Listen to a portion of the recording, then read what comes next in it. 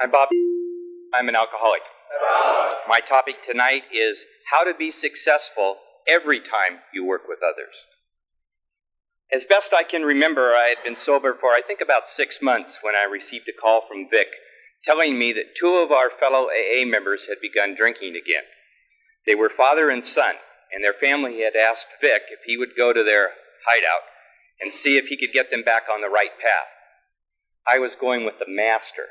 We were going on a real 12-step call. I could hardly wait. We were going to go save these guys. Des and son Bob were staying in a mobile home out in the country. As we entered through a gated fence and started up a winding dirt road to the top of a hill overlooking some really beautiful farmland, I knew that this was going to be one of my finest days ever. The sun was shining its welcoming rays over us and all that surrounded us. Today was going to be special. Even the weatherman knew it. At the top of this truly pastoral hill, my vision and reality began to distance themselves. The mobile home was a trailer, an ugly old one at that. The outside walls were mildewed green, and my buddy's new home was without shrub or plant, just plopped right there atop this hill. I wasn't the slightest bit prepared for what we saw. Des, the dad, was a huge man, perhaps as big as a professional football lineman. Standing in the doorway, his broad shoulders were grossly stooped, and his eyes so puffed and swollen that he looked like prize fighter Rocky Balboa, right before his handlers used that razor blade to relieve the swelling. He was very, very sick. Son Bob looked better only in comparison.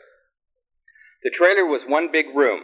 There was no furniture except a beanbag chair, which they so graciously offered to Vic. 2 large, probably throw-up stains were on the otherwise filthy carpet.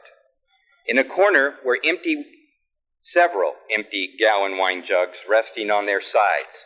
In those days, the only places that had gallon containers of wine were Italian restaurants and Catholic churches. This was neither.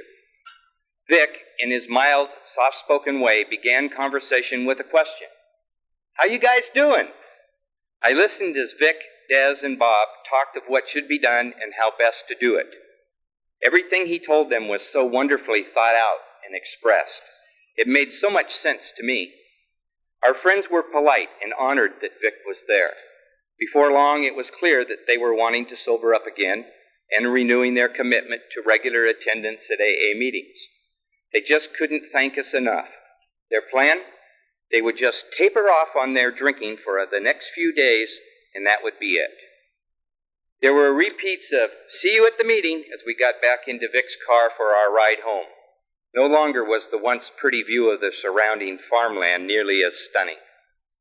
During our passage off this hill, Vic was fiddling with lighting his pipe, and I was rethinking our visit, my head held low in disappointment.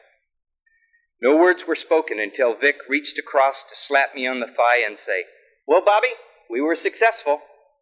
I couldn't believe what I was hearing. These guys weren't going to quit drinking. I said something to the effect that they had just kissed us off.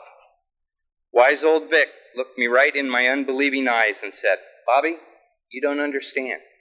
We were responsible for the effort, not the results. We made the effort. We were successful.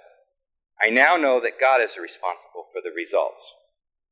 My friend, mentor, and teacher taught me a lesson that has helped me with a lifetime of success. I am the one who controls whether I am successful or not. That sunny afternoon, as we drove up the hill to do what I had already mentally entered into the Bobby is Great record book, left me a winner, a real one.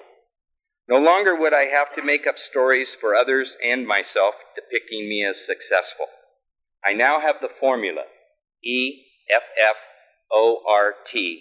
equals success. Now you have it. Thank you.